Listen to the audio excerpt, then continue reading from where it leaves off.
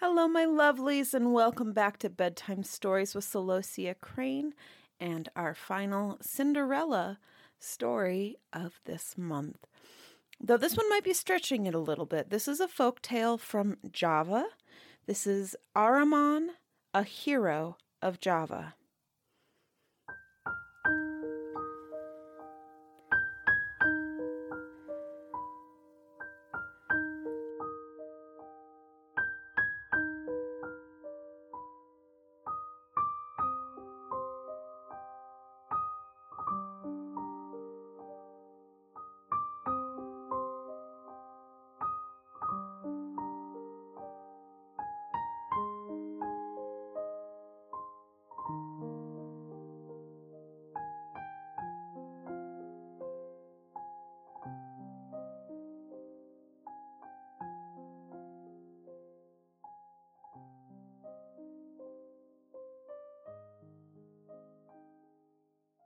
On the island of Java there once lived, long ago, a boy called Ahriman.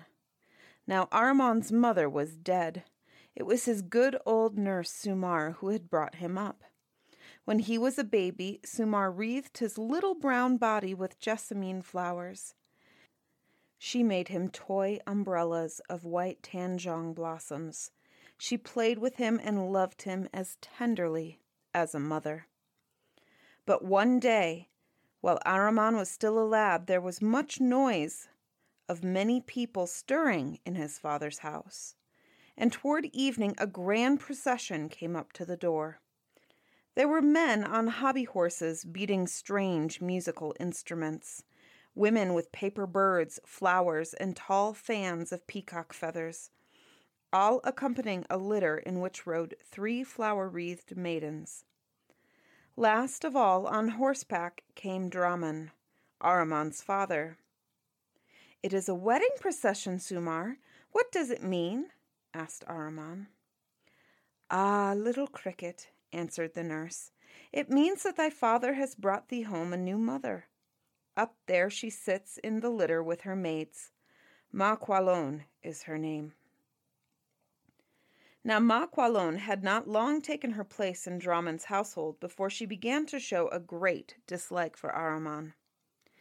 "'Tis a lazy lad of thine," she would say to Draman. "All day long he does nothing but eat and sleep. Fie for shame."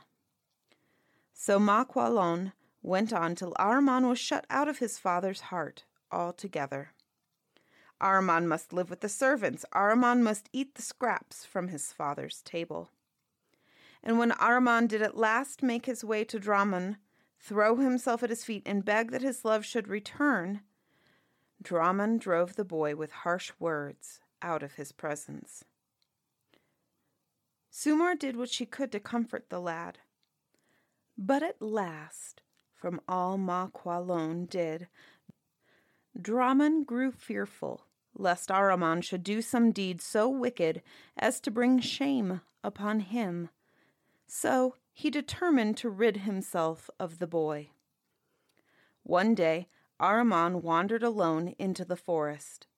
A shower of white blossoms floated down from the tanjong branches. Red and orange flowers dropped from the flame of the forest and lay like red embers on his path. But Ahriman, who loved the flowers so well, had no eyes for them today. He was thinking only how he had been shut out from his father's heart. So he sat himself down beneath the spreading branches of a giant waringan tree near a stream and wept. Soon, as he sat there, lo, he saw his father come toward him. Ahriman rose in respectful greeting, but Draman stood sternly still, pointing one finger toward the mass of small trunks that formed the giant trunk of the waringan tree. "Like the waringan tree I hoped my sons would be," said Draman, "countless in number, sturdy, upright, and all joined as one to mine honor. But lo, I have only thee who disgrace me." So saying, he seized Ahriman, bound him with ropes, and cast him into the river. "Father! Father!" shrieked the boy, but the stream bore him on and away. Presently, as he floated along, he came upon an alligator and a fish who were lurking in the river. "Ah," he cried to the two, "swallow me up, for who is there left in the world to care?" But the alligator and the fish, after a single glance at the lad, cried, "Swallow one such as you? Nay, that will never do. You are destined to do great deeds. We will not swallow, but help you." So they guided him in safely to the bank of the stream, where they loosed him from the cords by which he was bound. "Stay a moment," said the alligator. "I have that in my keeping which has long waited for just such a lad as you." He vanished and soon reappeared with a pair of magic shoes. "With these," he said, as Ahriman bound them on his feet, "you can walk on the water as easily as on the dry land." So Ahriman thanked the alligator and the fish for their kindness and stepped out confidently on the water. Making his way down the river, he walked as far as the ocean. And when he saw the boundless blue sea stretching off before him, he must even venture out on that. As he wandered along far from land, enjoying his new accomplishment, he presently saw a vessel. At the same time, he himself was observed by the captain of the ship, who, seeing a boy walking on the surface of the water, could scarcely believe his eyes. As Ahriman drew nearer, however, the captain invited him aboard and ordered him to be served with the sailor's usual repast, which consisted of rice and salt fish. During the meal, the boy recounted his adventures and sorrows to the captain and the crew. But the captain had noted the magic shoes which Ahriman was wearing, and at once began to think how he could get them for himself. "What use are those shoes to you, boy?" said he. "Mark my words, some day when you feel the safest, you'll sink. Give them to me, and I will give you my flying cloak. In that you can skim over the water like a swallow or soar up into the clouds." "Very well," said the boy. "Give me the cloak for my shoes." Now the cloak had indeed been given to the captain as a flying cloak. But though he had often wrapped it about him and tried timidly and cautiously to fly, he had never been able to lift himself off the ground. So he had concluded the garment was useless and was more than willing to trade it. Yet the moment that Ahriman stepped confidently forth in it, with never a doubt that he could do just what the captain said, he darted up through the air and soared like a strong-winged bird. "Now, who would have thought it?" mumbled the captain. Then he himself started out wearing the magic shoes. Uncertainly he walked till a panic of fear overwhelmed him, and he began to sink. The shoes would not bear him up the moment he was afraid. Only because he was an expert swimmer was he able to regain his boat. Very much vexed, he cried out, "Cheat! Rogue! You have robbed me of my wonderful cloak. These shoes of yours are useless." Ahriman laughed good-naturedly as he hovered about overhead, but the captain went ashore in a small boat and challenged the boy to fight. So Ahriman descended to the ground, still without any anger, for he hoped to appease the captain by speaking courteous words. But the captain was now so beside himself that he would not listen to reason. Come on," he cried. "I'll soon do for you, you wretch." And he drew his kris and flourished it, and rushed furiously upon the lad. But Ahriman, though young, could not be aroused to anger. He fought with such coolness and courage, he soon had the wrathful captain entirely at his mercy. When the man had been brought to his knees and forced to acknowledge that he alone was to blame for the bargain they had made, Ahriman flew off, heading toward his father's dwelling. He passed over valleys and forests until he came at last into a strange, gloomy country. Under the somber branches of giant trees, numberless caverns yawned. Wondering what could be within such bottomless pits, Ahriman looked into one. The mouth of it was so black that it seemed to be the entrance to a region of endless night. But while he stood gazing into it, a figure suddenly appeared, lighting up the recess with a weird red light. As it drew near the lad, the figure seemed to be that of a wrinkled old woman, bearing a queer, ill-favored black bird in one bony hand. Mumbling some strange words, she let the bird fly away. Up into the air it mounted, circling around overhead.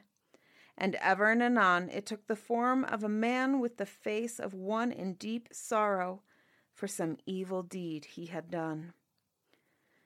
Before these strange apparitions, the boy stood his ground as firmly as he had before the captain. Then the weird woman began throwing pebbles on the ground. They turned into little headless dwarves that danced and swarmed about. But Ahriman extended his arm with a gesture of command, and the grotesque phantoms vanished. Then there appeared in their place a maiden, lovely as dawn, wreathed in flowers and smiling on him. Her Ahriman would gladly have kept before his eyes. But in another moment she too had faded away, and he was left alone. Slowly he turned to grope his way out of the darkness. His foot slipped on the marshy ground. He stumbled over rocks and stones. But though he knew it not, the woman he had thought a witch was a good fairy watching over him. Having satisfied herself that he was a brave and dauntless boy, she dispatched 2 tigers to walk on either side of him. And by the light of their eyes, which shone like lamps, he was guided out of the jungle. Ahriman now made straight for his father's home, and when he was come as far as the great Waringen tree, when his father had cast him into the stream, he saw Draman himself standing on the spot where he had committed the wicked deed. For the first time, anger surged up in Ahriman's heart. He drew his kris to strike him.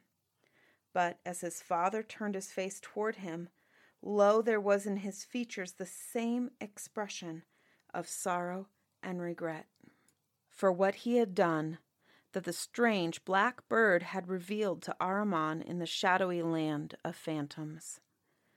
Slowly, Ahriman dropped his kris. "Ah," he cried, "if that is how thou art punished in thine own heart, then go and wash thy heart clean in the waters of Zemzem. Ahriman forgives thee." "I go, my son," cried Draman, and fled from Ahriman's presence. Ahriman then went on home, where he found Ma Qualone in the portico counting over the jewels which Draman had showered upon her. The boy was tempted again, just to fall on her with his kris. But recalling once again the strange vision of the bird, he did no more than show himself suddenly before her.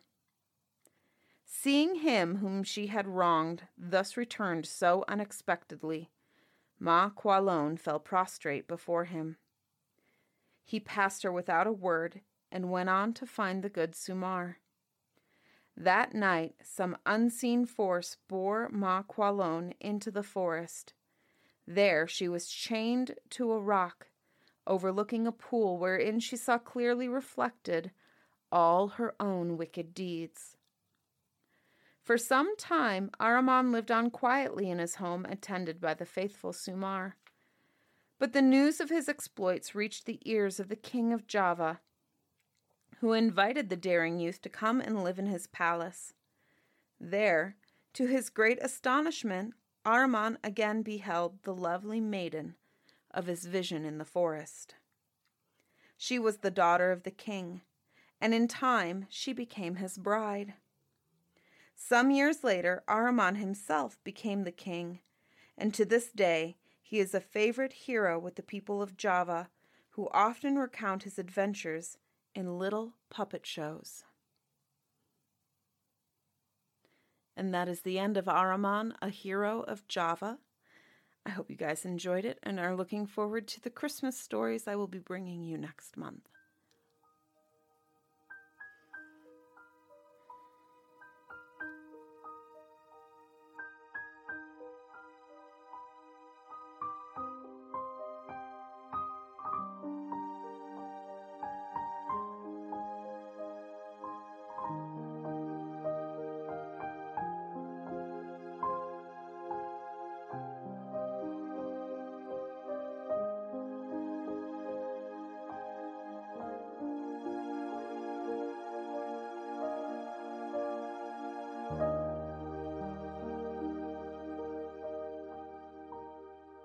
Bedtime Stories with Celosia Crane is funded solely through our patrons on Patreon.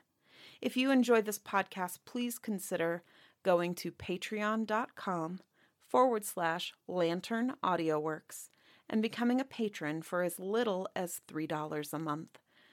One of the biggest benefits you'll get is early access to all of the podcast episodes. If you enjoy this podcast and would like to connect with me further, you can find me on Instagram at CelosiaCrane_author. Link is in the show notes.